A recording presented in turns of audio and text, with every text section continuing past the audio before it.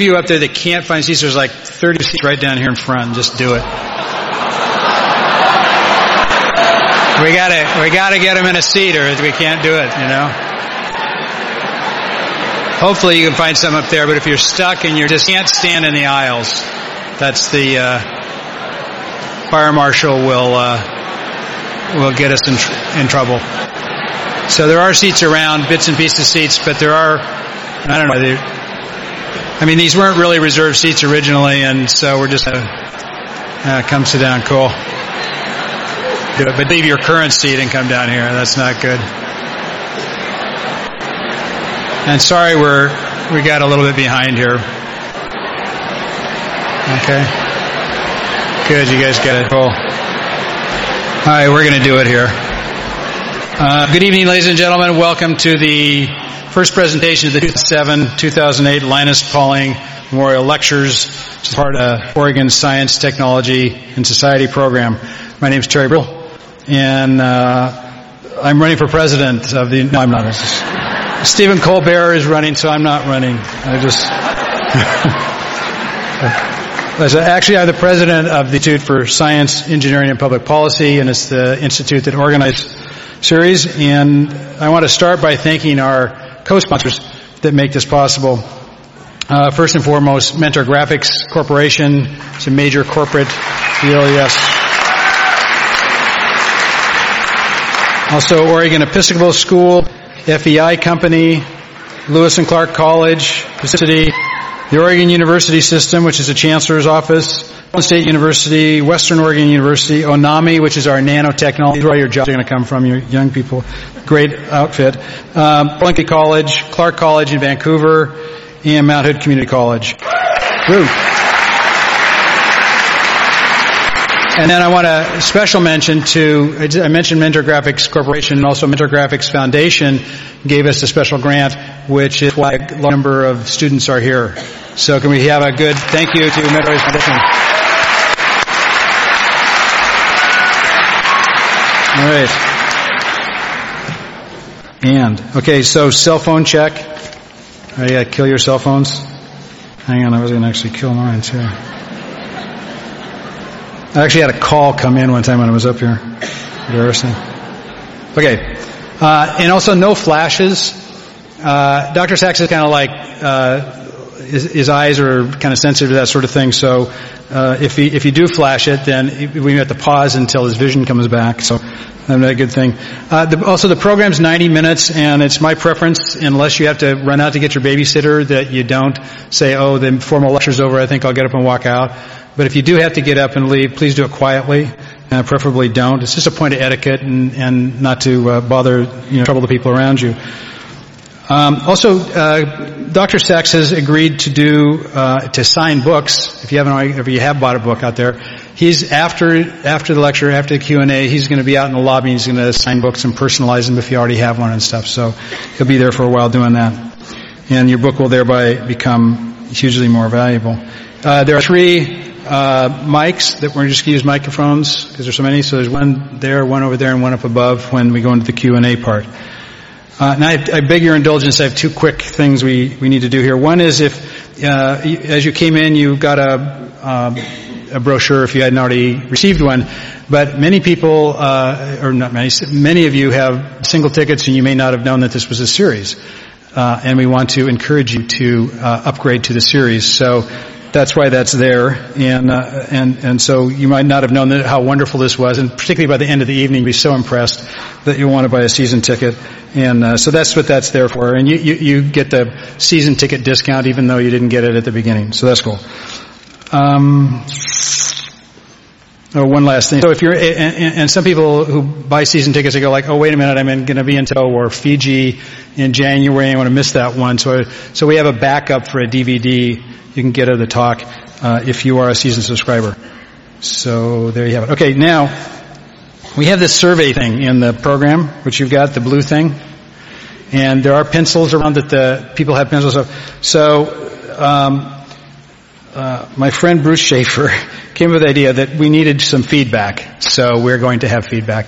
So this is your opportunity to say whatever it is that you want to say? And particularly what we're trying to do here, one of the hidden agendas in all this is to inspire students to reach for the stars intellectually and so forth. And so the question is this serving that purpose to some extent? And I guess that's the core question, but the questionnaire has a number of things on there. And if you don't happen to be a student, this is for both the high school students, the community college students that are here, and the college students to give your thoughts, comments, whatever. Also, if you don't happen to be one of those category, it's there for you to make your comments anyway. Say, hey, why don't you bring in so-and-so as a speaker rather than somebody else, or anything you want to say to us. We'll read all those.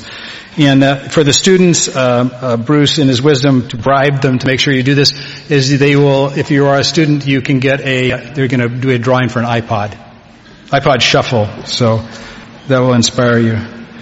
And when you got those done, in the end, you can just drop them.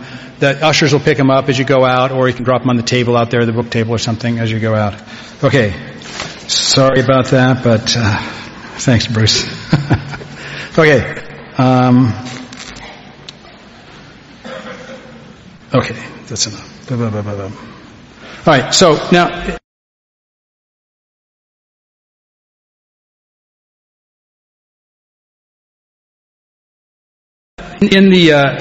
as these things happen, like what we're going to, fun things going to happen tonight and the rest of the series, the reason this is happening in Portland is because there are a few individuals who, when people like me who are obscure people on the street raise their hand and say, wouldn't this be a good idea? There are certain influential people who are in a position to go like, yeah, that's a good idea, we should do that.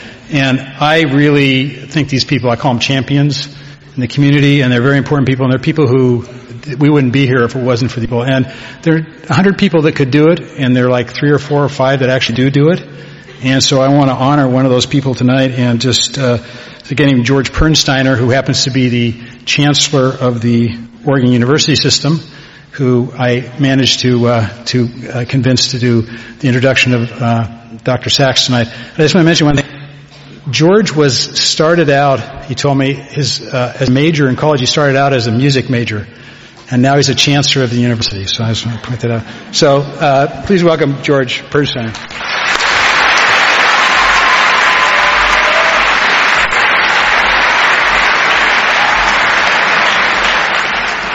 Thank you, Terry. And thank you, all of you, for being here this evening. This is going to be an exciting, an interesting, a stimulating, a fascinating, you fill in the adjective, evening. Largely because each of you brings to this evening your own quest for knowledge and understanding. Now, I'm here to introduce Dr. Oliver Sachs. And in the normal course of events, since I'm sort of from the academy, I would note that he is currently a professor of clinical neurology and psychiatry and university professor at Columbia University. That's impressive, that's important, and that probably means something to me and 5 other people in this room. Each of you had read the biography of Dr. Sachs that's in the program. So each of you knows that Dr. Oliver Sachs has spent his adult life working with and helping people who suffer from some of the most debilitating brain conditions imaginable, from sleeping sickness to Alzheimer's to Tourette's syndrome. The New York Times has called him the poet laureate of medicine.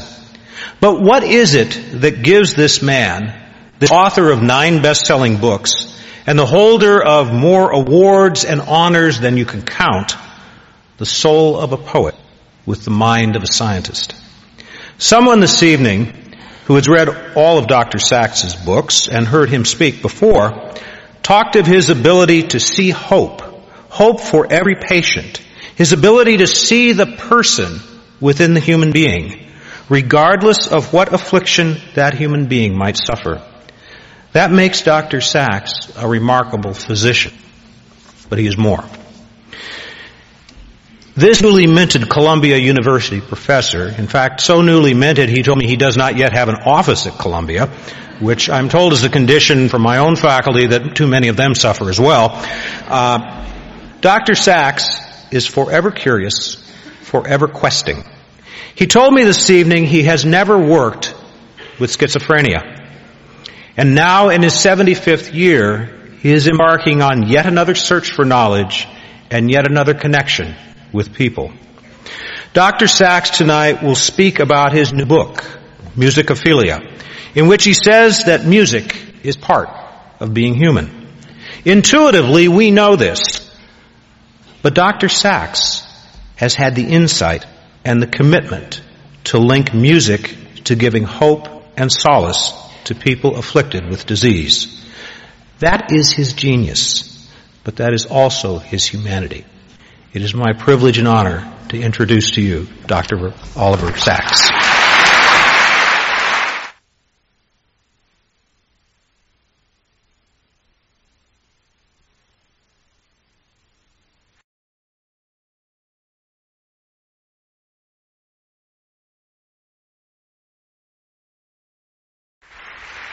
Thank you very much.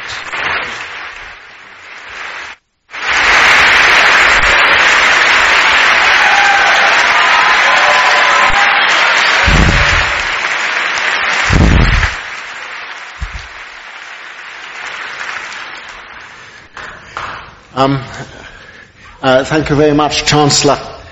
You must tell me if I'm audible or too loud or too soft. Can you hear me up there? Okay.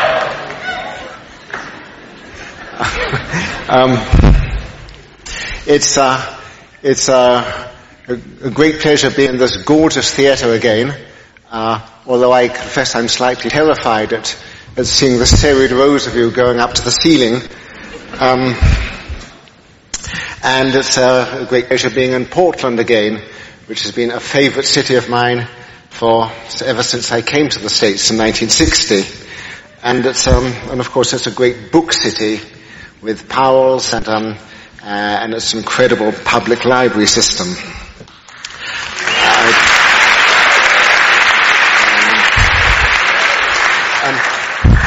I was last at this theatre 5 years ago when my book Uncle Tungsten had been published, these memories of a chemical boyhood, and of course in my chemical boyhood one of my heroes was Linus Pauling.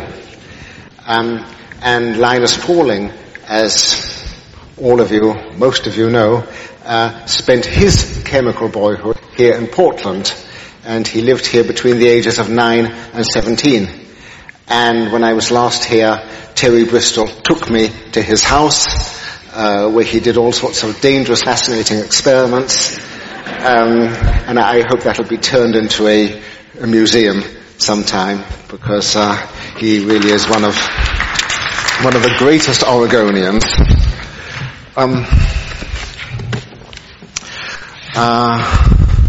Music.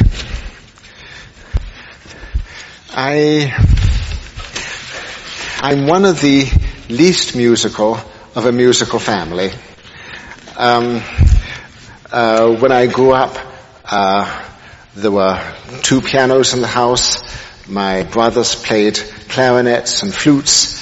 We used to have chamber music in the house, and Bach, always Bach. So that when I was 5, when I was asked what were my favorite things in the world, I said smoked salmon and Bach.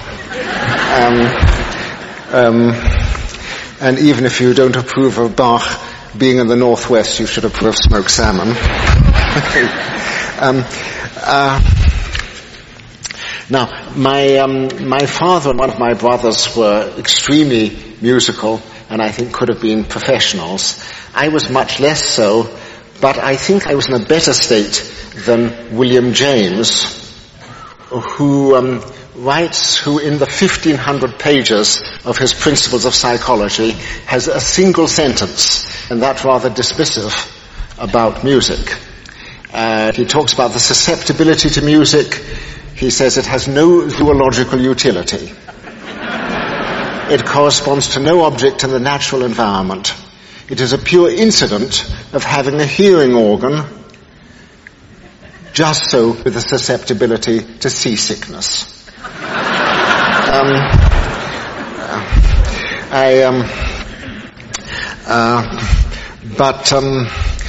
But obviously, For whatever reasons, I may come back to this later, music exists and is central in every culture known to us, central in religious life, in play life, in aesthetic life, in every form of activity. Bone flutes and other instruments going back 50,000 years have been found. Music seems to be an essential part of the human condition. And even if it doesn't have zoological utility, whatever that means, it has great cultural utility and roles. But as James says, the susceptibility to music varies quite a lot. And there are a number of people who, though they may love music, are a bit tone deaf. And they may sing exuberantly in the bath in a way which delights them and is vaguely disturbing to other people.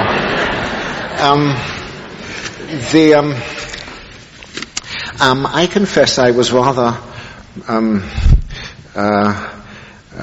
pushed away from religious practice some years ago.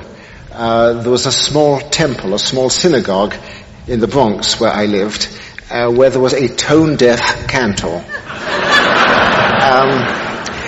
But he was very ambitious, and he loved music, and he fancied himself as a cantillator. And cantillation often involves elaborate sort of tonal excursions, elaborate tonal journeys, and one should return to the starting point. He'd end up half an octave away, and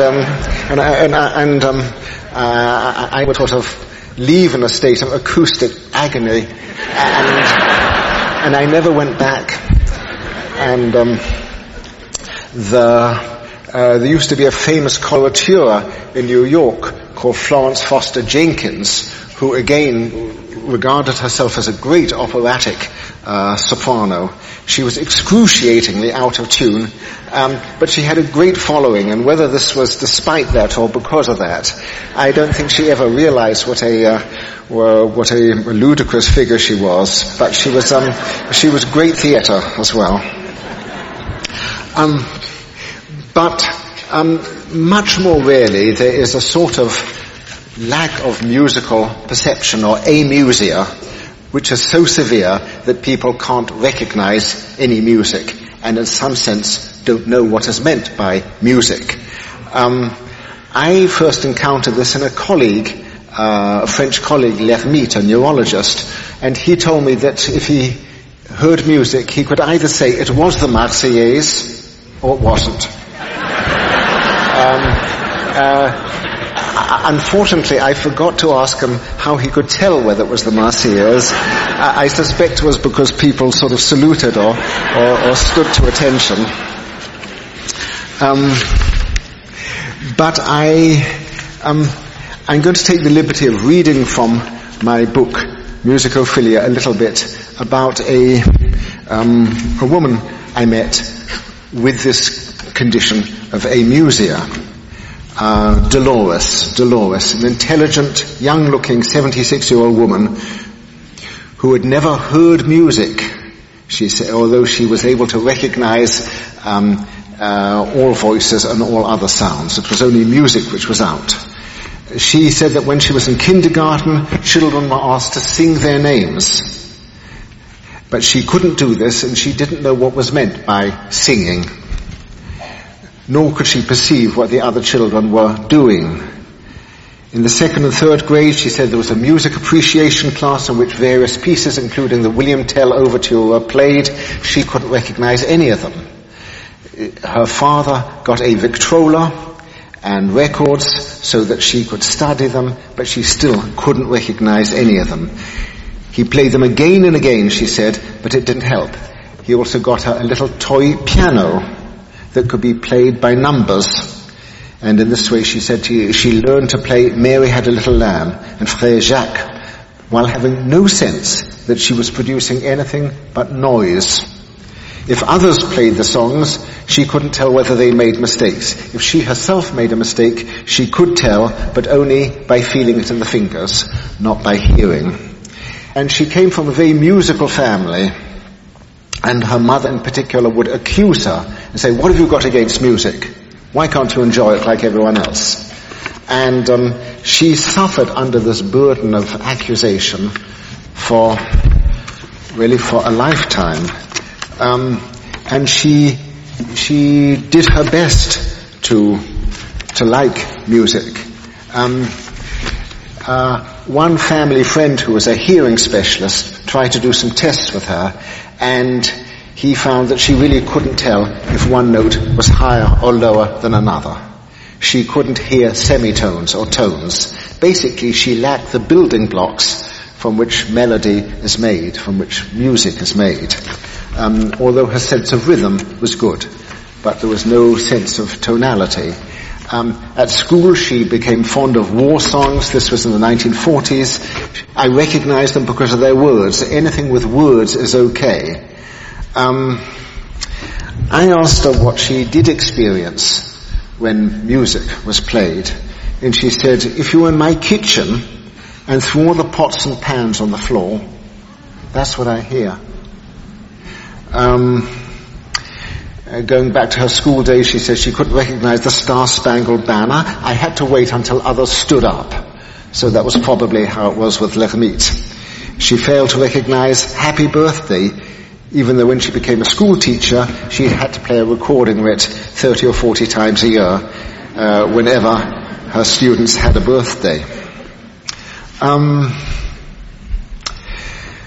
Later she mentioned to me that her mother had had a stroke and had been admitted to a nursing home, and that all sorts of music, all sorts of activities, but especially music, delighted and calmed her.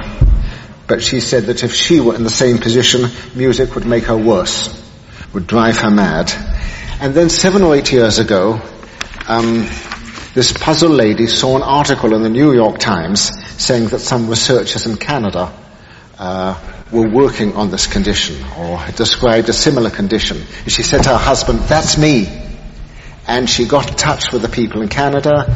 They came down, they tested her in great detail, and they told her, yes, this is not a neurotic thing, you have nothing against music, this is a real condition, it's a neurological condition. And she was very relieved to be told this, because in a way she'd suffered under a sort of guilt all her life that she had something against music. She was asked if anybody else had the same condition, and they said yes, a few people, and so she was introduced to some brothers and sisters in amusia. You know, one of the distressing things if one has a condition of any sort is to think that one's unique. First to think that one is a fraud, and then to think one is unique. And so they reassured her on both of these. They also said, stop going to concerts. She'd spent an entire lifetime being either bored or excruciated by music. They said, if your husband asks you, say, you go, I'll go to the movies. And she said she wished she had been given that advice when she was 7 and not 70. The people in Montreal who worked on this have now discovered that all people with this congenital amusia have a particular anatomical anomaly with in the frontal lobe on the right side of the brain.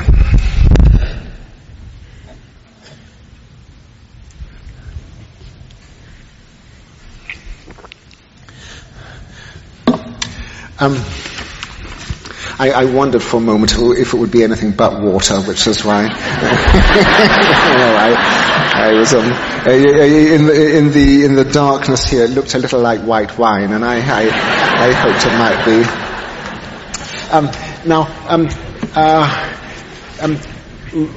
Recently, in the last few years, it's become possible to look at the brain in life and also to do functional imaging when people are listening to music, imagining music, hallucinating music, composing music. And there's been a lot of work on the brains of musicians and others. In particular, a man called Schlaug in Harvard has done fascinating studies for some years and has really shown the enormous effect which music can have even on the growth of various parts of the brain, and in a way which is quite visible. Part of the brain called the corpus callosum, which connects the two halves of the brain, becomes enlarged in professional musicians. The auditory parts of the brain become enlarged. Some of the motor parts of the brain become enlarged, because whenever one listens to music, even if one doesn't actually visibly keep time, the brain is keeping time. And although looking at brains, you can't say, he's an Einstein, this is a theoretical physicist, this is a visual artist, that's a writer, this is a politician, this is a university chancellor. You can say, this is a musician. The brains of musicians, especially performing musicians, show changes which are visible even to the naked eye. And these are also changes which can occur quite rapidly, so that if one does 5-finger exercises, in minutes you can pick up changes in the brain. And with the intensive musical training, the Suzuki training given to children, you can see huge changes in the brain in a year. And so this brings out both the plasticity of the brain and the power of music. And also the fact that a great deal of the brain is involved in the response to music, both in perceiving the rhythm, the pitch, all the different attributes of music, and in the huge emotional response to music. Really much more of the brain than is involved in the perception of language. There are 20 or 30 different parts of the brain which were involved in the response to music, and these are not the same in any two people. And they sometimes, and I'm indicating, sort of alter at different times in one's life. Now, the memory for music, or one's musicality, such as it is, partly because it is so widely distributed in the brain, tends to survive all sorts of neurological mishaps, including Alzheimer's disease, which can do so much damage in every other way. And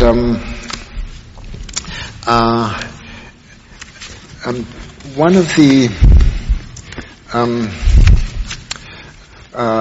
another person whom I talk about in my book showed this to a most remarkable degree. His daughter had written to me in the first place about her father, a man called Woody Geist. She said he began to show signs of Alzheimer's 13 years before, when he was 67. And she went on to say the plaque has apparently invaded a large amount of his brain, and he can't remember much of anything about his life. However, he remembers the baritone part to almost every song he has ever sung. He has performed with a 12-man a cappella group for almost 40 years. Music is one of the only things that keep him grounded in this world. He has no idea what he did for a living, where he is living now, or what he did 10 minutes ago. Almost every memory is gone, except for the music. She went on to say, in fact, he opened for the Radio City Music Hall this past November. The evening he performed, he had no idea how to tie a tie. He got lost on his way to the stage, but the performance, perfect. He performed beautifully and remembered all the parts and words. And then a few weeks later, I had the pleasure of meeting Mr. Geist. He came along with his wife and the daughter who had written to me. He was carrying a newspaper with him, a neatly furled New York Times. So at first I thought this looks very normal.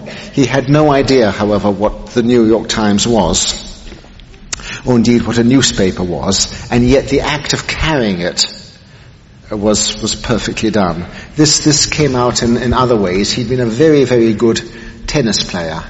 He no longer knew what a tennis racket was, but if he was on a court and given a racket and a ball lobbed in his direction, then he'd really, give a mean shot back.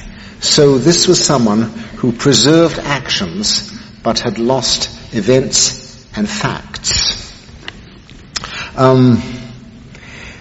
When I asked him how he was, he replied pleasantly, "I think I'm in good health." This reminded me of how Emerson, after he became severely demented, would answer such questions by saying, "Quite well. I've lost my mental faculties, but I'm perfectly well." It's a pity in this age, which things are so medicalized and so full of shame and stigma, mortification. This cheery attitude about dementia, is admirable. Indeed, there was an Emersonian sweetness and reasonableness and serenity in Woody. He was profoundly demented, without doubt, but he'd preserved his character, his courtesy, his thoughtfulness. All the behaviors of civility were there, as well, of course, as these formidable powers of musical performance. And then I asked him if he would sing, and he did so with his. When he came in, he'd sort of been whistling, so then I asked him to sing. And he sang beautifully and sensitively, and turning to his wife and daughter, and he seemed totally himself and totally present then, although seconds later he was this charming but sort of deeply confused man. So this is really very extraordinary, and one wonders what goes on. How can you preserve a power of musical performance when you've lost basically all memory of your life, or autobiographic memory, or memory of who you are, and yet you become who you are? You still have a performance identity. I've seen this in other spheres. I recently met an actor, a very eminent actor with amnesia, who again remembers very little of his life and has lost a lot of his general knowledge, but all his acting skills, which are consummate, and his huge Shakespearean repertoire, they're all there. And what seems to happen is, here I think one has a different form of memory. Psychologists call it procedural memory. Whereas the memory for events and the memory for facts depend on networks of the cerebral cortex, and as such can be destroyed in something like Alzheimer's, the memory for performance is lodged deep down in the brain and the subcortex and what are called the basal ganglia, the cerebellum, and basically that's with you for life. It is indestructible. And although it's in these primitive parts of the brain, it doesn't mean that this comes up in a mechanical way. It may come up automatically, so as soon as you started Woody on something, he could continue, but then all of his sensitivity was there, the whole performance.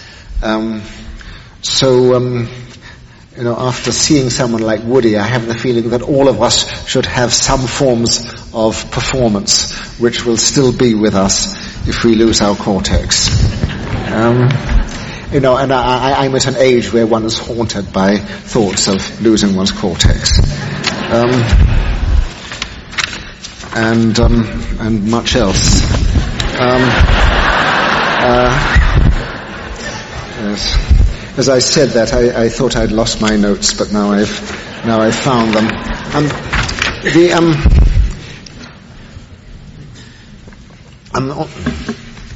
Although I grew up in a musical household and music is personally important to me, I have to listen to it every day, and I have a piano, I have to play it a bit every day. I wouldn't like anyone to hear my playing, but it's necessary for me.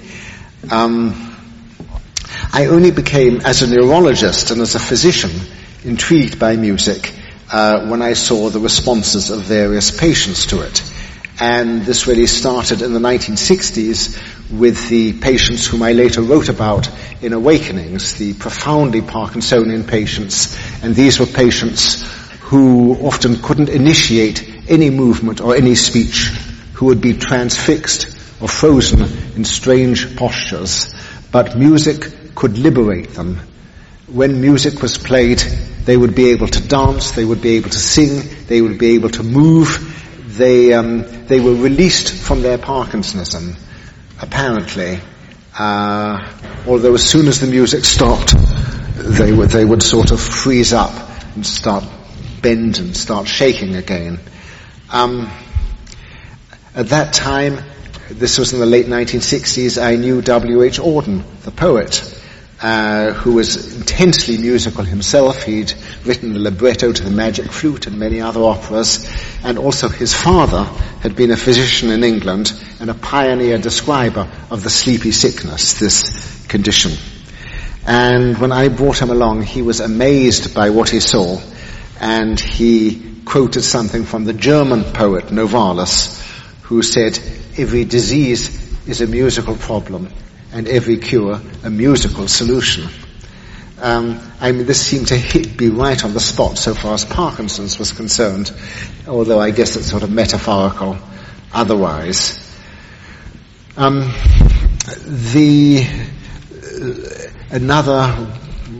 Also patients with Alzheimer's, even if they're not highly talented, like Woody Geist, will recognize music and respond to music, however severe their diseases. And long after they've lost words and lost logical thought, and when they may be disoriented and vacant and terrified or agitated or withdrawn, music can call to them.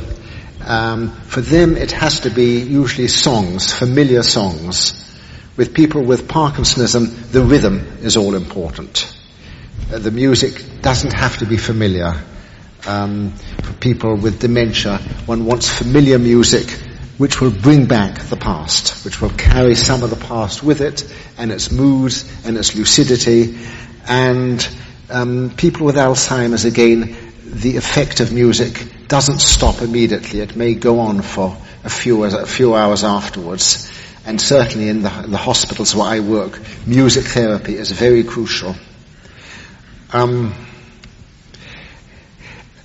I also have patients who've had strokes or head injuries and have lost the power of language and are aphasic.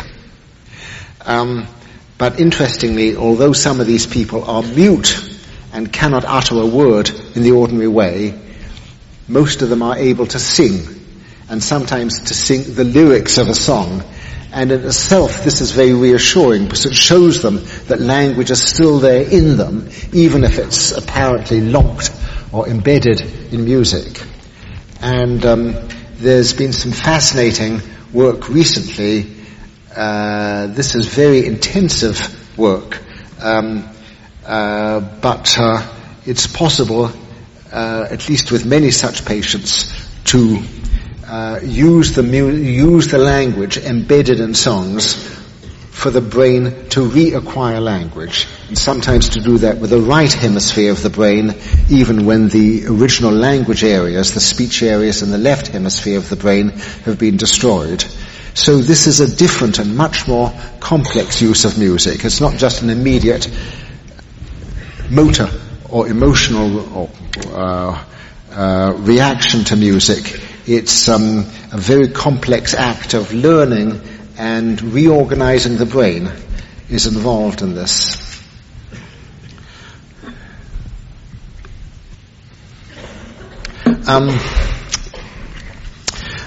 Music can have some negative powers as well. I think everyone, I think even people who have difficulty evoking a tune on command, have involuntary musical imagery. Tunes go through the head. I think one often doesn't realize how much of one's mental life consists of tunes. I certainly didn't realize this until I started writing the book, and then I kept discovering that music was going through my head. Sometimes I could, most times I could identify the music and also find why it was going through my head. Sometimes I couldn't. Sometimes it was something, in the immediate context. Sometimes it was a memory or mood, something which someone had said. But occasionally this constant inner music can take on a pathological quality and can keep repeating itself again and again and again and again until it has lost any sense or any beauty it had, and it gets into a loop and goes around again and again. And this is somewhat exploited by makers of advertising jingles and television programs and theme songs. These are designed to catch the brain, to hook the brain. The term used in the music industry for these is earworms. I think of them as brainworms because they sort of bore their way into the brain and keep going there. If I can find it here, one of my friends described this. Nick Eunice, how he'd become fixated on the song Love and Marriage, a tune written by James Van Heusen. A single hearing of the song, a Frank Sinatra rendition used as the theme song of the television show Married with Children, was enough to hook Nick. He, quote, got trapped inside the tempo of the song. It ran in his mind almost constantly for 10 days. With incessant repetition, it soon lost its charm, its lilt, its musicality, and its meaning. It interfered with his schoolwork, his thinking, his peace of mind, his sleep. He tried to stop it in a number of ways, all to no avail. I jumped up and down. I counted up to 100. I splashed water on my face. I tried talking loudly to myself, plugging my ears. Anyhow, finally it faded away, but as soon as he told me the story, it came back.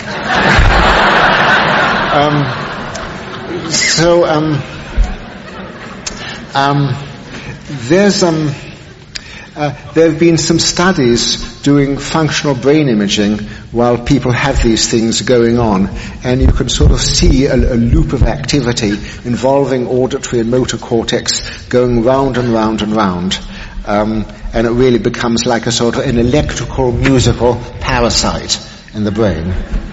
And these things are highly contagious.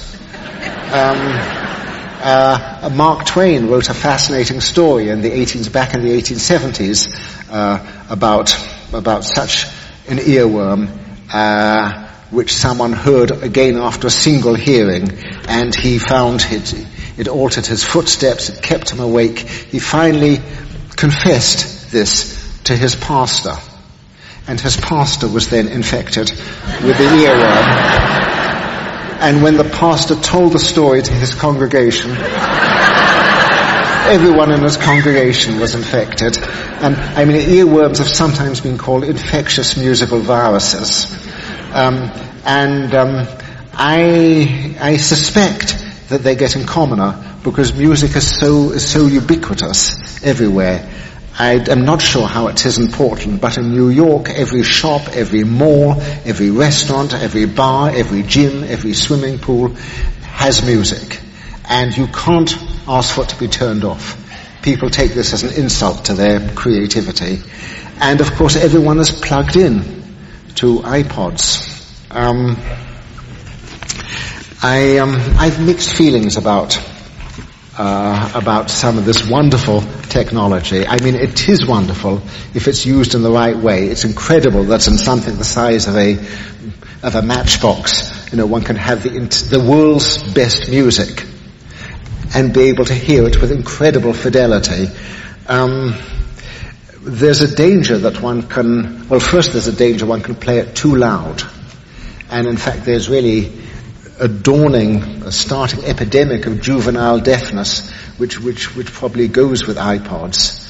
The little hair cells in the ears can only take so much. And if you put on the iPod, if you turn it on loud enough to obliterate all external noise at 90 or 100 decibels, you're going to lose your hearing. But also, if it's on at 90 or 100 decibels, you're not aware of the traffic, you're not aware of anyone else, and I actually have a personal thing against this, because some months ago, I'm fond of cycling, and there's a special cycle path in New York, and I was going along there, and there was a woman listening with an iPod, with that terrible look of concentration and withdrawal and disengagement which people can have. And I rang my bicycle bell, didn't hear it. I have a loud klaxon, she didn't hear it. I have a whistle, a police whistle, she didn't hear it. And then she walked in front of me, and I had to stop, and I went over the handlebars. Not a good thing in one's 70s, well, not good in one's 20s. So beware music which is too loud and too involving.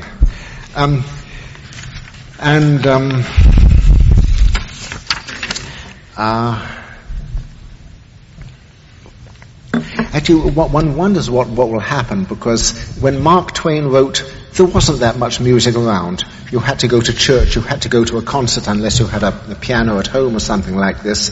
And then, of course, say in the 1920s or so, there was a quantum leap with radio and recording. And now there is another quantum leap with iPods and music everywhere.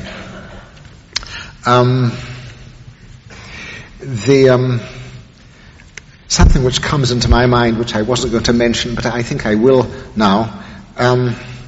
Among a rare adverse effect of music is that it can produce seizures, epileptic seizures, in some people. I have one patient who was found unconscious with a bitten tongue by the radio, and all she could say was they'd been playing a Neapolitan song. She was very fond of it, but then she had a strange feeling, and that's all she remembered. No one paid any attention to this story, but when she had a second seizure, also associated with a Neapolitan song, anyhow, this woman comes from a large Sicilian family. Sicilian and Neapolitan songs are always being played, especially at family weddings. And she has about 30 seconds to get away, to block her ears and get away. In her case, it's only Neapolitan songs, but sometimes this can spread. And there was a famous Russian music critic, Nikonov, who at the end of the 19th century had a seizure while listening to a Rimsky-Korsakov opera. Well, there's Rimsky-Korsakov, you expect a seizure. But then he started having seizures in response to other music. And then in the street, so if he heard a military band, he would have to block his ears and run for the nearest doorway. Finally, he had to leave Moscow and go to a little village where there was only the quacking of geese and the lowing of cows. But anyhow, having talked about the ubiquity of music, I can't help thinking of that. But there is a much commoner situation, and I have had correspondence with or seen literally hundreds of people with musical hallucinations. Now, this is different from music running in the head. With a musical hallucination, hear that? The person is convinced that the music is real, that it has an external source. It is indistinguishable from perception. One never mixes up musical imagery with perception. You know that your earworms are your earworms. But with a musical hallucination, you're certain it comes from outside, although then you will look around to see if there's a band, to see if there's a radio, to see if there's a television on, and only when you can't find an external source, you will realize that something is going on in your head. You have a radio in your head, or an iPod in your head. Or as a man in the 1890s said, a music box in his head. It's interesting, the technology of the time sort of always gets into the metaphors which people use. Now, this is very frightening to people and startling, because normally one doesn't hallucinate. One has no experience of hallucination. And hallucination itself is an ominous word.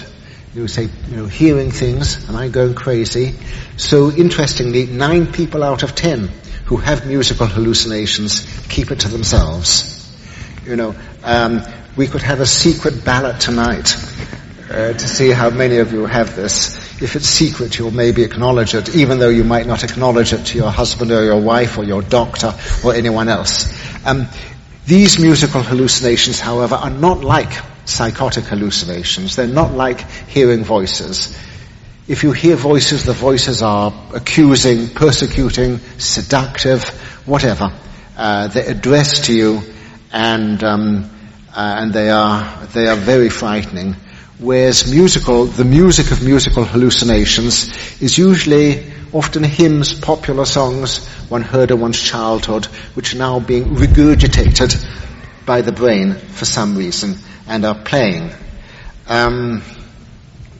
Something like 85 or 90% of the people with musical hallucinations are moderately or severely deaf.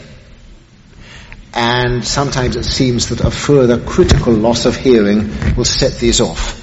The brain has got to be active, and if the auditory parts of the brain aren't getting enough input through the ears, then they're going to create sound for themselves. Though interestingly, the sound they create is always music. It's not noises for the most part, and it's not voices. I think I should maybe read you again. This again was a letter which was sent to me. I love getting letters, and at least I love getting certain letters. In which people sort of share experiences. It's a great privilege. And, and I will always respond and try and see the person if I can. So this was a letter in 1995 from June B. Again, a charming and creative woman of 70.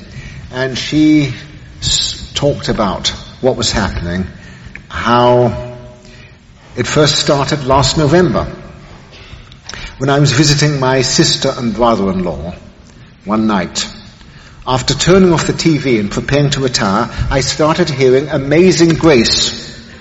It was being sung by a choir over and over again.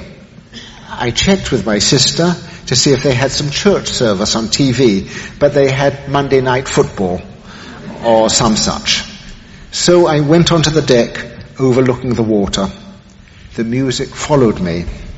I looked down on the quiet coastline and the few houses with lights and realized that the music couldn't possibly be coming from anywhere in the area. It had to be in my head. And then she enclosed what she called her playlist. Incidentally, another patient of mine once talked about his intracranial jukebox. It is typical that when people have this, they cannot turn it off. They can sometimes switch from one tune to another if there's some similarity of rhythm or melody or theme.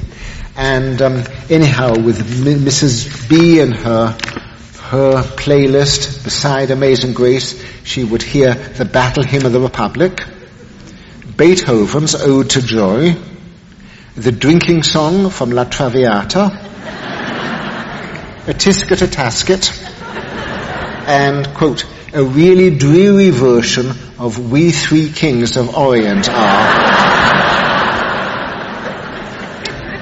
One night, she continued, I heard a splendidly solemn rendition of Old MacDonald Had a Farm, followed by thunderous applause. At that moment I decided that as I was obviously completely bonkers, I'd better have the matter looked into. Well, she had the matter looked into. As a start, she'd read that people with Lyme disease sometimes had musical hallucinations. She didn't have that. She'd checked the medicine cabinet. She'd read that people who took too much aspirin could get such hallucinations. She had a detailed medical and neurological checkup, and nothing turned up. Also, she wasn't deaf. I saw her relatively recently, and it's now 10 years later. She still has them. She's fairly much at home with them now. They haven't gone away, but she's reached a sort of agreement. And it's very interesting that one can reach an accommodation with something like this. There's some people indeed who really become fond of the hallucinations and sing along with them. And they may teach the hallucinations new music. What is brought out by everybody who has these is that not only like perception, but they have a detail and a vividness which amazes them. They wouldn't have thought that the brain contains such accurate memories of the music, which could then be played like that. Sometimes, however, the music isn't so nice. I saw another man who'd originally only heard music when he was in a plane. It would be like an elaboration of the sound of the plane engine. But on one occasion, when he got off the plane, the music continued. And it had been going on for several weeks when I saw him. And I said, well, what's the music like? And he made a gesture of disgust and said tonal and corny. And I said, that's an odd choice of adjectives. What do you mean? He said his wife was a composer of atonal music, and his own tastes were for Schoenberg, and really had rather elevated, sort of elitist tastes. But what he heard, he'd been born in Germany in the 1920s. First of all, was German lullabies. He said of a disgusting, cloying sweetness and sentimentality. But these were then followed by Nazi marching songs. And these terrified him, because as a boy growing up in Hamburg in the 1930s, he had been always on the lookout for the Hitlerjugend who were ready to attack a Jewish boy like him. But then those passed, and after that he started to hear bits of Tchaikovsky's Fifth Symphony. But he said that wasn't to his taste either. Too emotional, rhapsodic.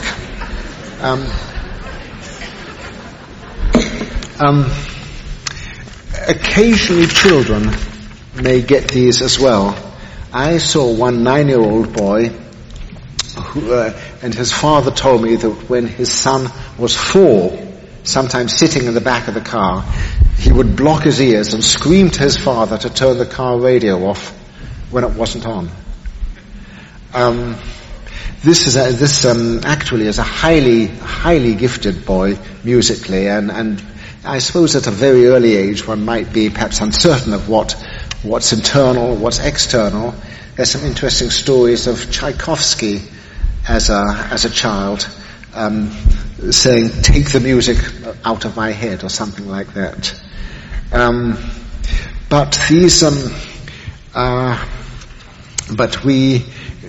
The sensitivity, the susceptibility to music can take this strange form of musical hallucinations. I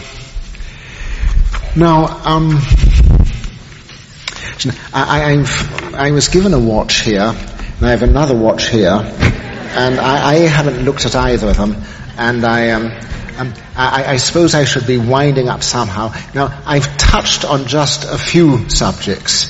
My book has 29 sections, and I'd be perfectly happy to talk about the other 25. There are all sorts of things, from absolute pitch to musical savants to synesthesia, people who hear color or taste when they hear music. Basically what I'm not a musician, I'm not a theorist of music, I'm not really a neuroscientist, although I am deeply interested in the new powers to visualize the brain as people are listening to music, imagining music.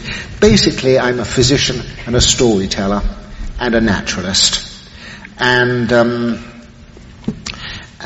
to mention another aspect of William James, beside the Principles, he wrote another book called The Varieties of Religious Experience.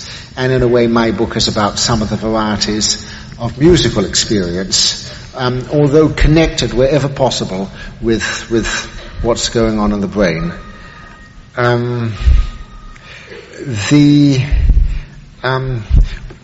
I daren't speculate too much. It's my strength and my narrowness that I tend to stick fairly closely to experiences which people have told me about, or occasionally experiences which I've had myself.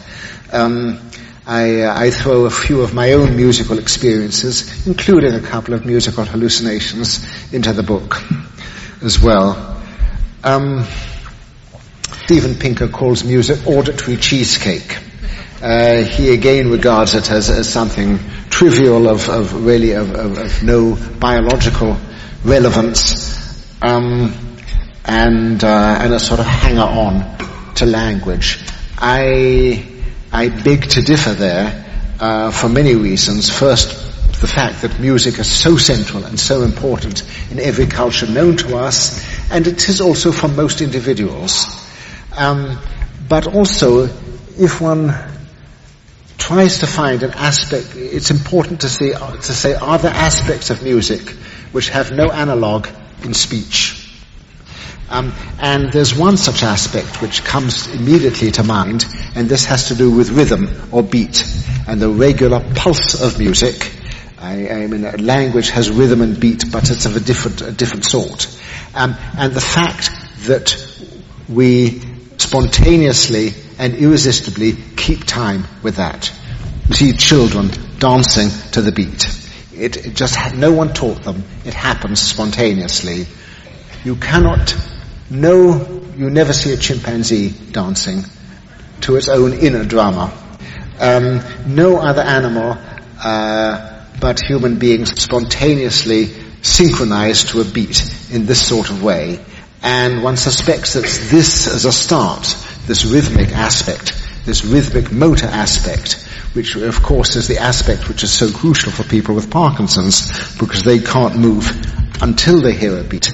But one suspects that this must go back a very long way, and must have been very advantageous, because people dance together, they sing together, they play together, they hunt together, and the beat has great powers of bonding people and synchronizing them. And so even if, as James says, there is no zoological utility, whatever that means, there's huge cultural utility. Darwin, by the way, thought that music had preceded language. Maybe I can quote him. I don't have the right glasses.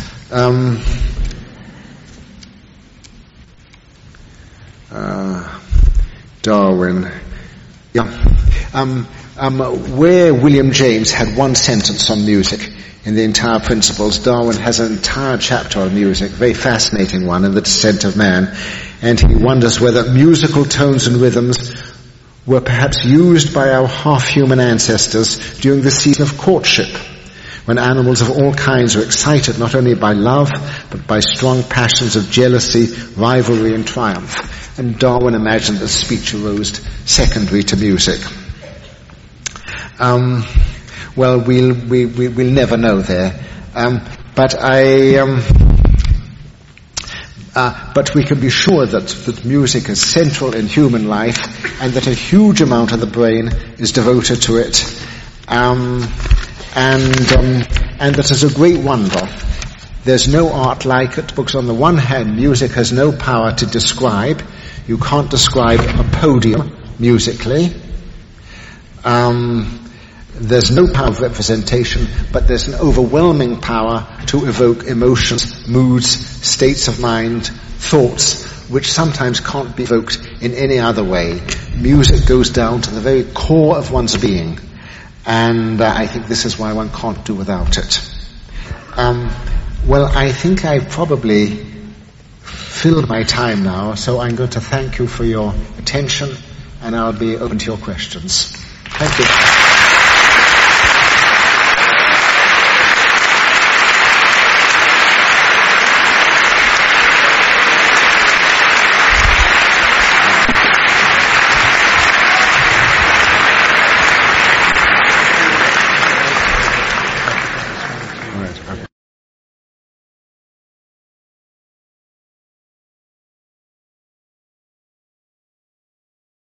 Okay, but you may have to, because I won't be able to hear them. I'll call. All right. Can I go ahead up there? All right. Can I go ahead up top? Thank you very much, Dr. Sachs. That was very interesting. Over the last 5 years, there have been a number of studies and books that have come out of the animal behavior field. Some ingenious studies of bamboo societies in the wild.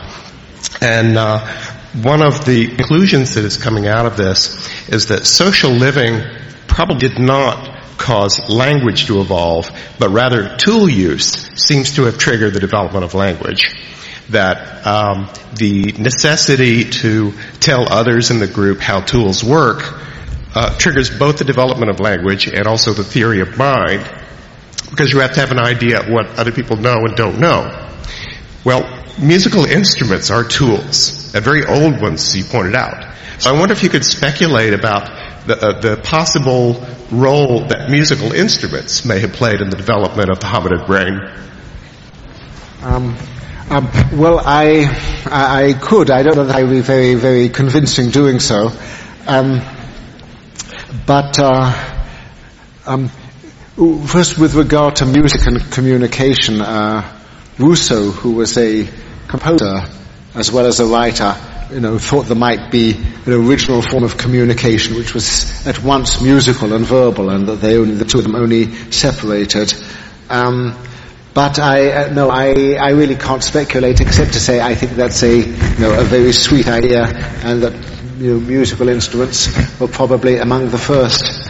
But I think I may need questions which are closer to my own experience, because I wasn't there.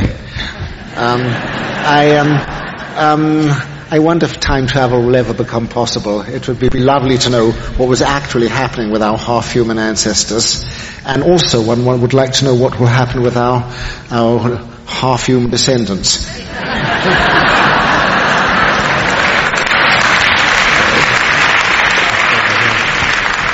Thank you.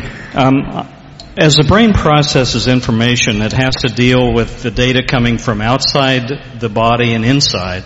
But some people have a condition called tinnitus, which is sort of a bias on which all of this data rests. Can you comment on tinnitus and how it would fit into this?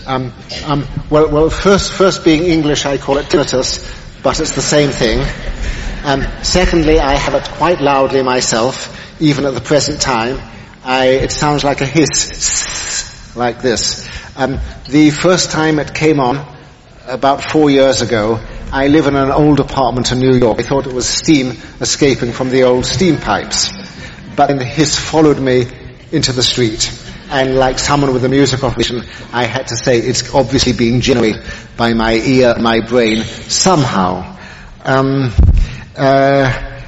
Interestingly, like a musical hallucination, it always seems to be outside.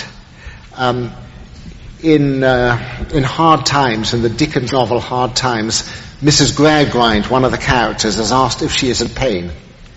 And she thinks, and she says, there's a pain somewhere in the room.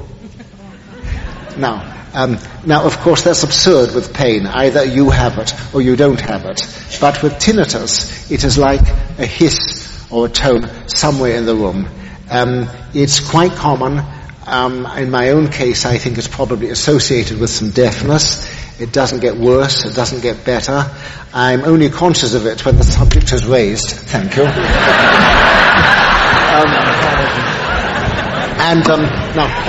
If it were louder or more intrusive, if it were 80 decibels instead of 15 decibels, then I would seek for some sort of masking device. Again, if you do functional brain imagery, you can show that various parts of the brain become active in tinnitus.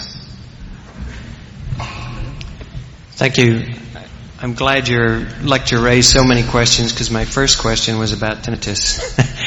My second question, though, you gave the example of Woody, I believe, and then a Shakespearean actor who could remember vast quantities of what they had.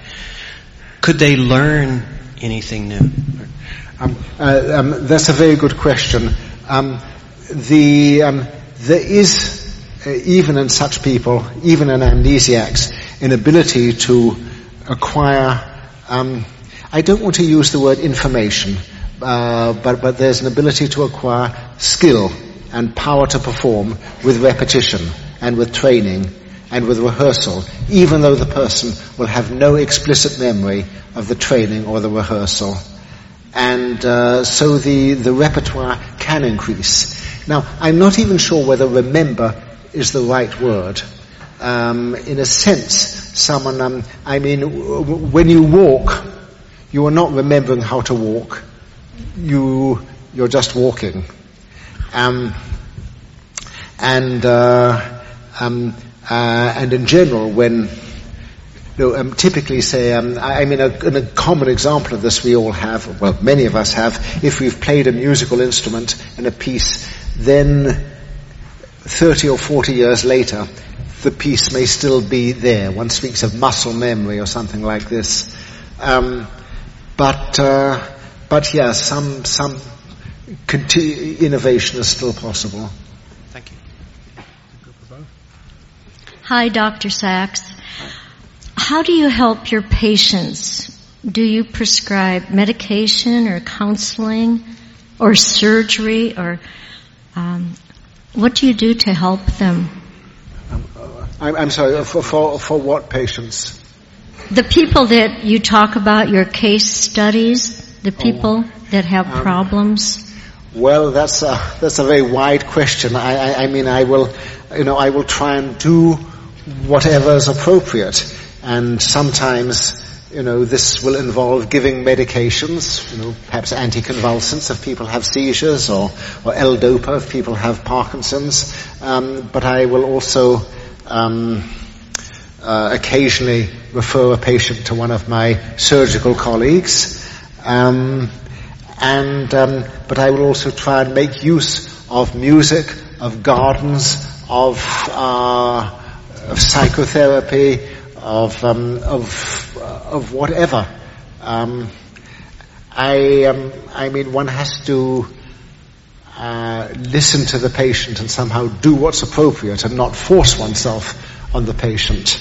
I think one also has to realize that if anyone has had a condition for any length of time, it becomes part of their life and part of their identity, and you have to respect that.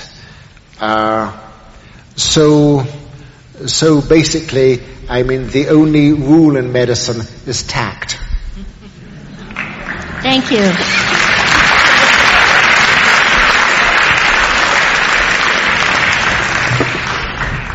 Hi.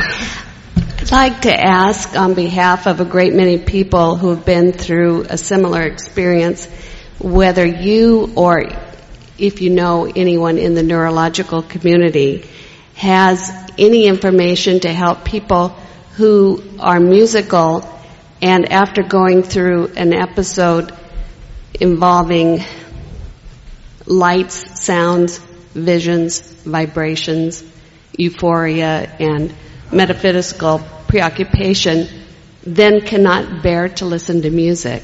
I'm missing some of this. They've gone through some experience and then they can't, a whole variety of possible experiences, and then they cannot bear to listen to music anymore. Oh yeah, right. I'm sorry, it should be apparent to all of you I'm fairly deaf myself, and I'm awaiting the onset of hallucinations. There are various conditions in which the emotional response to music may change. Just the other day I was speaking to someone who said that whenever they have a severe migraine, they can't bear music, and music they would normally love becomes hateful to them. I've heard similar stories of this happening after head injuries and concussions, and with people with strokes. Sometimes there is a reversal of emotional reaction, but sometimes emotional response may be lost. And there are people who used to be in love with music and who, after having a stroke, may say, yes, I recognize all the music. Their powers of their cognitive powers are the same, but there is no emotional accompaniment. And interestingly, this can happen even if emotional response to everything else is perfectly normal. And so it's almost as if there's a special networks involved in emotional response to music. And one perhaps sees this the other way round, because there's certain conditions, and this gave rise to the title of my book, Musicophilia, Love of Music. There are some conditions which may which may arouse a sudden passion for music, and sometimes a sudden talent for music in people who have been indifferent to music or rather unmusical before that. And so music seems to have its but I think if something has happened and one has lost one's taste for music, you have to be patient and it'll come back. Well, good luck with your upcoming hallucinations. Thank you. On a lighter side, I'm susceptible to the musical worms you're talking about, and usually I can play something else and I can manage to get myself out of it. But occasionally I have them for days. And occasionally they're, jingles from the 50s or something like that. And I'm curious about that. I can go to sleep with the jingle, and then I wake up with the same jingle.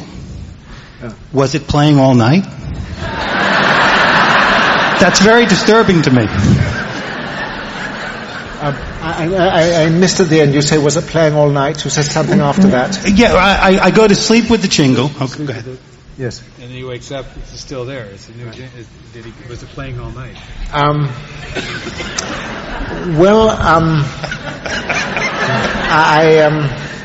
If you knew the answer, you wouldn't ask the question.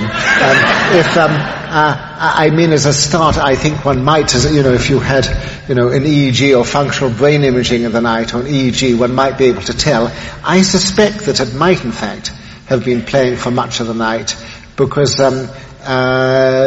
typically people with, say, musical hallucinations may turn on the real radio and listen to that, and then this will take the place of the hallucination. But when they turn it off, they will find the hallucination is going on, but as it were, 4 minutes later, as if it has been going on underneath. And I suspect that that's happening. Incidentally, I've corresponded with one musician, a concert violinist, who is still able to give concerts while entirely different music is being hallucinated. But I strongly suspect that things are going on. Thank you.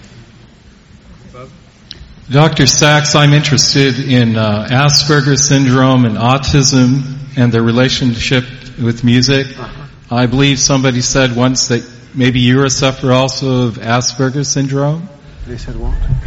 Maybe you suffer with Asperger's syndrome or something? Could you say that? Oh, really? That's interesting.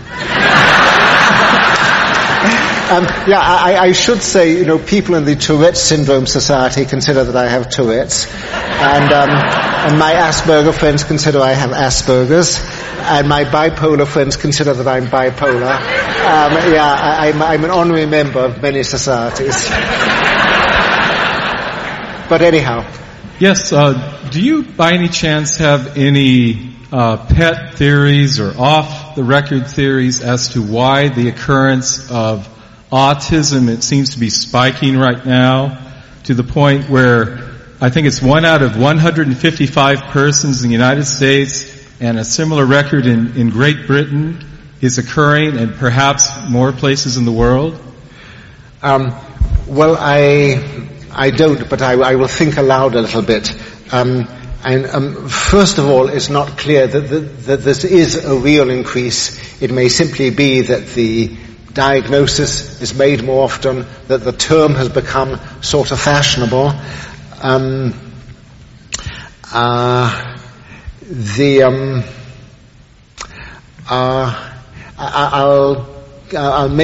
give you a little story which may have some analogy. back in 1971, I first saw someone with Tourette's syndrome. And at that time, Tourette's syndrome was said to occur in 1.5 million people. The day after seeing that person, I saw 3 people with Tourette's in the streets of New York.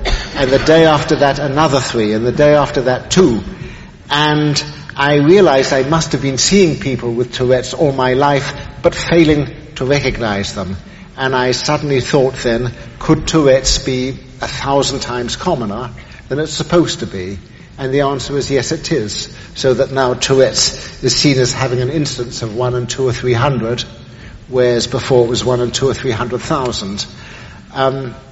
With synesthesia, seeing colors or whatever with music, there's been a very recent paper which has indicated that synesthesia is close to 100 times more prevalent than was thought just 2 years ago. This is not a real increase. It's simply that it's being much more recognized and much more acknowledged.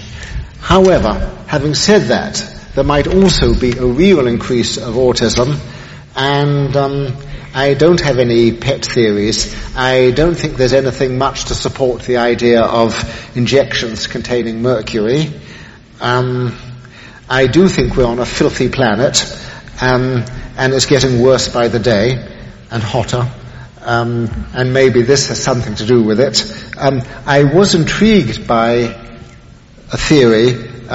There's apparently a great deal of autism in Silicon Valley, and it was suggested that the brilliant nerds who went there might themselves have had a few autistic traits without actually being clinically autistic. But then when they fell in love and married each other, these autistic traits were concentrated, and they had clinically autistic children. But having said all that, I don't know.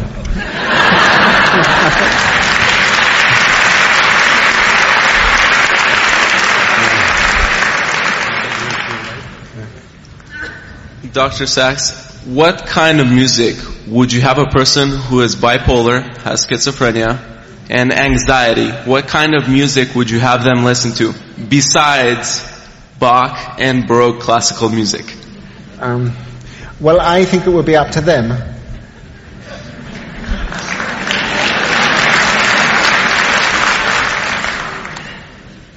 I mean, possibly Schumann, because he was bipolar and maybe schizophrenic, but or maybe that would be the worst possible.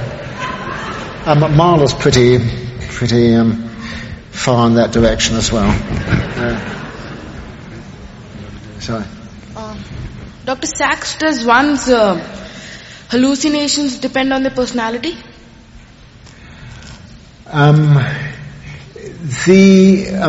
Much less so. In fact, I would say, do you mean to the particular hallucinations or the tendency to hallucination? I mean, anyone can get musical hallucinations. I don't think this depends on the personality, but the actual hallucinations which occur will obviously be influenced by, the life one has had and perhaps what one likes and dislikes.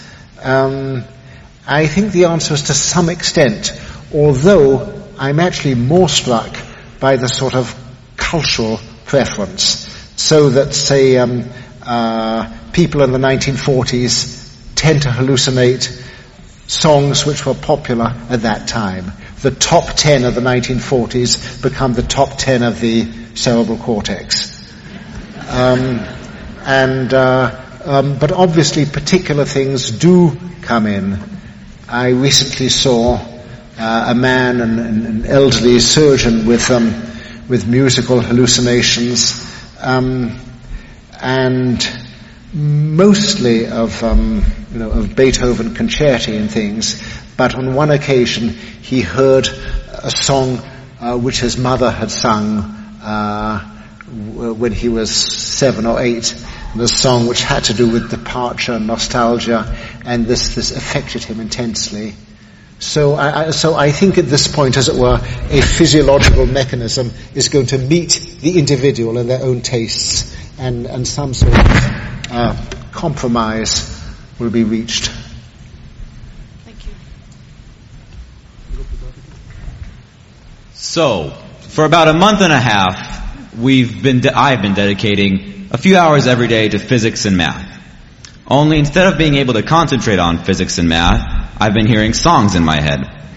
You know, it doesn't have to be any particular song. It's a song that I listen to, whether I like it or not. And what's your hypothesis as to why, instead of concentrating on velocity, acceleration, and cubic functions, I'm hearing Blues Brothers singing Jailhouse Rock? I hoped you were going to say that the songs you heard were assisting your studies in physics and math. Incidentally, the only story I can think of which relates a physicist to a song is with regard to Galileo, who was very musical, and also watches were sort of bad at that time, and he would measure the acceleration of objects as they rolled down inclined planes by singing a melody. And the singing was so accurate that he could time this much more. But you know, whether you are, as it were, this may be something you need to discuss with your analyst. Whether in fact you are sort of to some extent evading your, you know, what you should do by a little indulgence in music, I don't know. What's your theory? I mean, maybe it's telling you that you need to be a musician. Maybe it's a little bit of both. I don't know.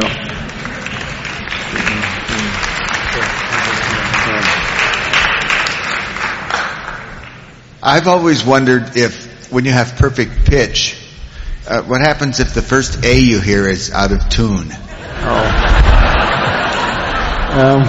Sorry. That's a very clever question. I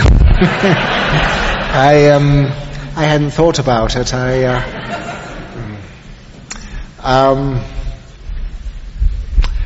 I'm not sure that a situation like that could actually exist. The first A being out of tune. I can't think that through.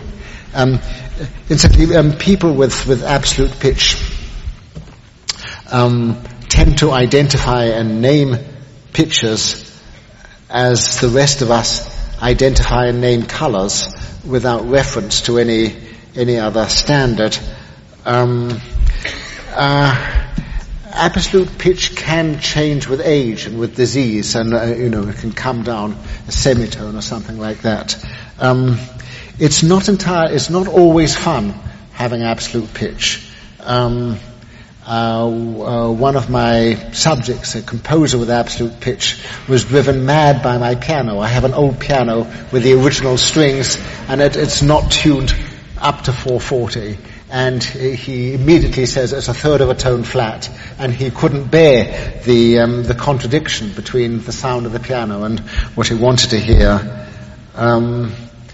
So I can't answer your question. Incidentally, I will mention that the original title of the book was not Musicophilia, but was the title of what is now one of the chapters. In the chapter on absolute pitch describes a little boy in the 1880s with absolute pitch who said, "Papa, only think," he said, "Papa blows his nose in G." Thank you.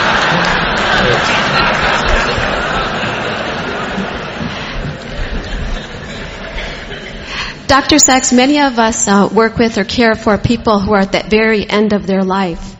There's a study of medicine called music thanatology. It's a graduate program in music.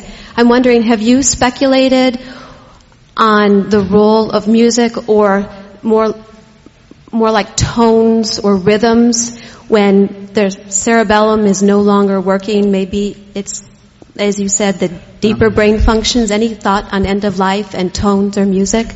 I'm intrigued that there should be a musical thanatology. I've only got 29 chapters in the book, but if there were 30th, maybe I should have music and dying. We would love that. And the 31st would be music and madness. They're not subjects I really know about. But the cerebellum wouldn't be dying. I mean, the consciousness goes first. The cerebellum will sort of go on. Incidentally, there is some evidence that people in coma will respond to music, and I think it's important when people are in coma to provide music and also to avoid saying anything you wouldn't want them to hear. Yeah, and that's my experience in about 15 years, that I feel that people do hear or sense in some way, even moments before they go. So, thank you. Yes. On a more fundamental level than music, some of the research studies show that screaming at children when they're very young and inducing fear in them that way can affect their neurobiological development in terms of their brain. Wait, I'm sorry, I missed that. That screaming at children and instilling fear in them, you get that? Screaming? Yes. Okay, right? Can affect neurobiological changes in their brain. And I'm wondering whether or not instead of music that maybe it's a level of sound that the human brain intakes that maybe affects the development of it as opposed to just perhaps music itself. You may have to say that again. Okay. If you spent this lecture screaming at the audience as opposed to talking in a warm tone as you did, you would affect people. Some people would walk out. Right. Okay. So, you understand what I'm saying? So I'm talking about whether is it just the sound that affects the brain, or is it the music and the tones that music has, as opposed to just the loudness of the words? Too much? Well, too little. I'm still actually, I'm afraid, not quite sure what you're saying, but I think sort of I can't imagine that screaming is very good for the nervous system, or although it may resolve matters rather rapidly one way or another.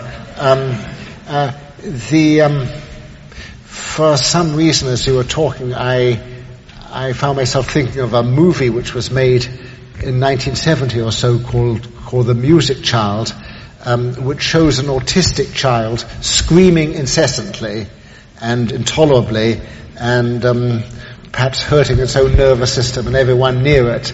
But music is played and gradually the screams become more rhythmical and finally the child is singing. I mean, it's a remarkable example of screaming being turned into singing, and everyone is happier. But I'm afraid I may be avoiding your question, but I didn't quite follow it. Yeah. Well, I'll follow up with that with saying my son's first sentence, complete sentence, was saying, "Mommy, please don't sing any more lullabies." So I won't sing here tonight, but my question is, you mentioned that Alzheimer's patients react positively at times to listening to music. Is there anything to support the idea that listening to music may help prevent the formation of the plaque of Alzheimer's, or if there might be a positive benefit to that? I don't know of any such information, although in general, there was a famous study, sometimes called the Nun study, which compared the incidence of Alzheimer's and its effects in intellectually sophisticated, literate nuns and others who were not so much that way. And it certainly seemed that the intellectual nuns who were intellectually active had more in the way of cerebral resources, and even though they might get Alzheimer's, there was more brain there.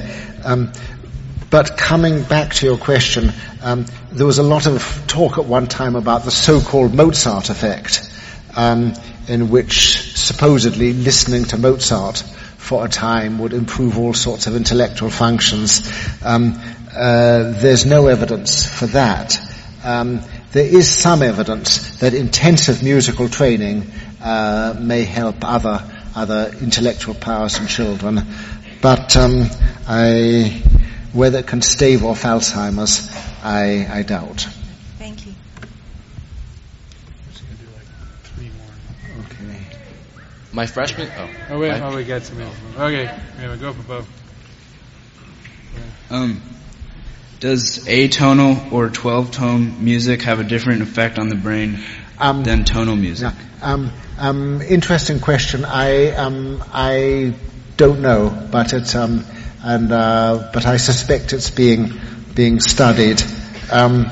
I did have one correspondent who told me that she had seizures only, quote, with modern dissonant music, which her husband insisted on playing.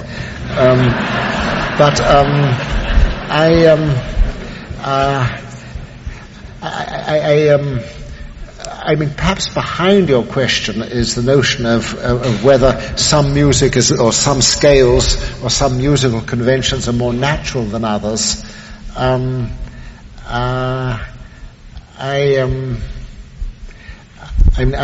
think people will learn any convention and become used to it, and that once people are on a 12-tone or atonal mode, then. But I don't know. It's an interesting question. Thank you. We're just going to do just two more questions because we're kind of out of time. So here and there. Go ahead.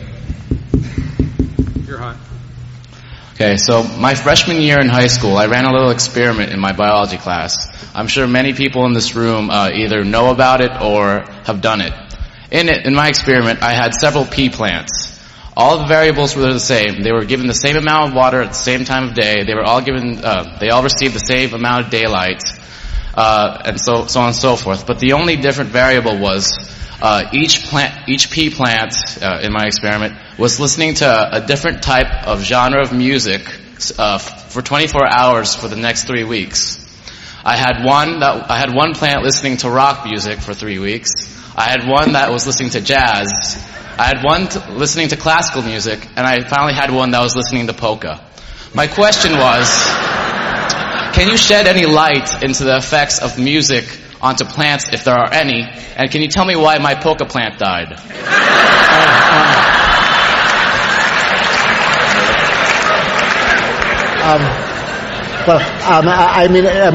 Had you said that you were exposing one plant to Wagner, then I would have understood why it died. But actually,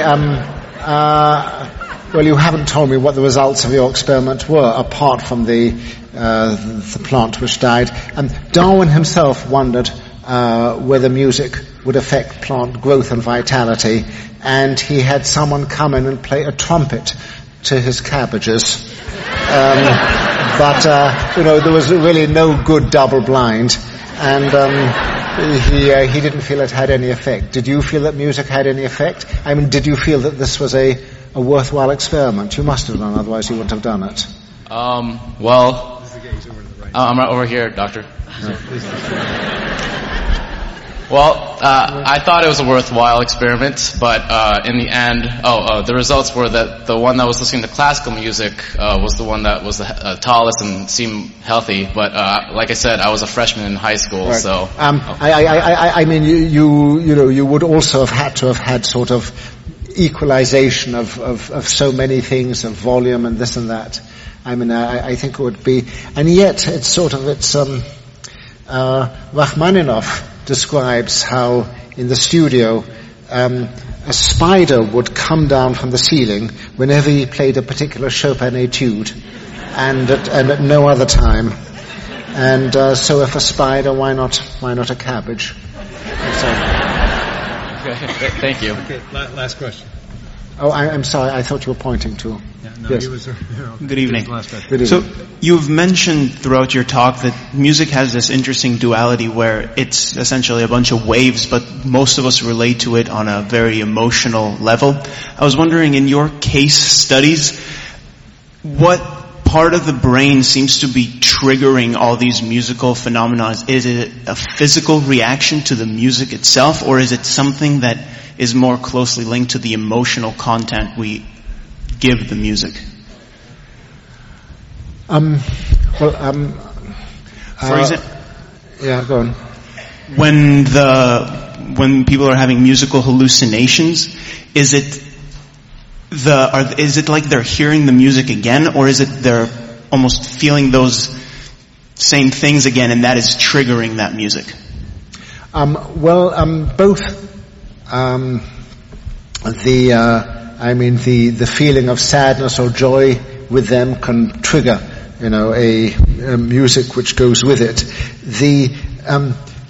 The emotional response to music goes with activation of particular parts of the brain, and what are sometimes called the reward systems of the brain, which are also activated by being in love and by drugs and perhaps with our friend up there by physics and mathematics if he ever gets to like them.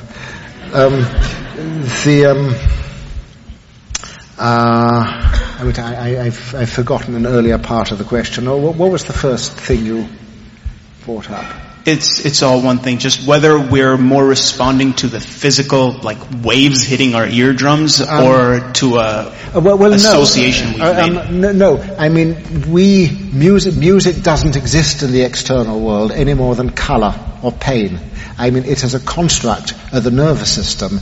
It's a construct which, requires very complex stimuli, and very, very complex processing equipment in the brain.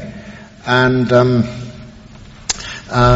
there also seems to be separate equipment, both for the cognitive appreciation of music and for the emotional response to music. Incidentally, someone asked a question before about Asperger's syndrome. Some people with Asperger's syndrome may be highly musical, but not react to it emotionally. One friend of mine with Asperger's came to New York. She was a concert of Bach 2- and 3-part inventions, and I said, "How did you like it?" And she said, "They were very ingenious." And I said, "Well, yes, but did you enjoy it?"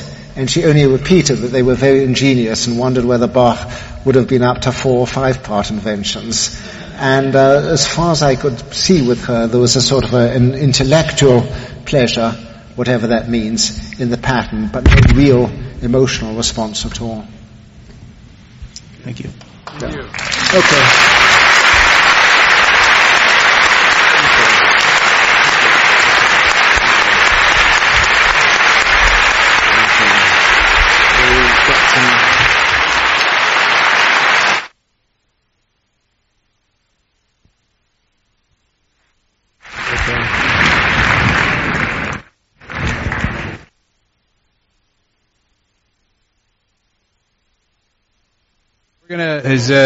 He'll be signing books out in the lobby here in a bit.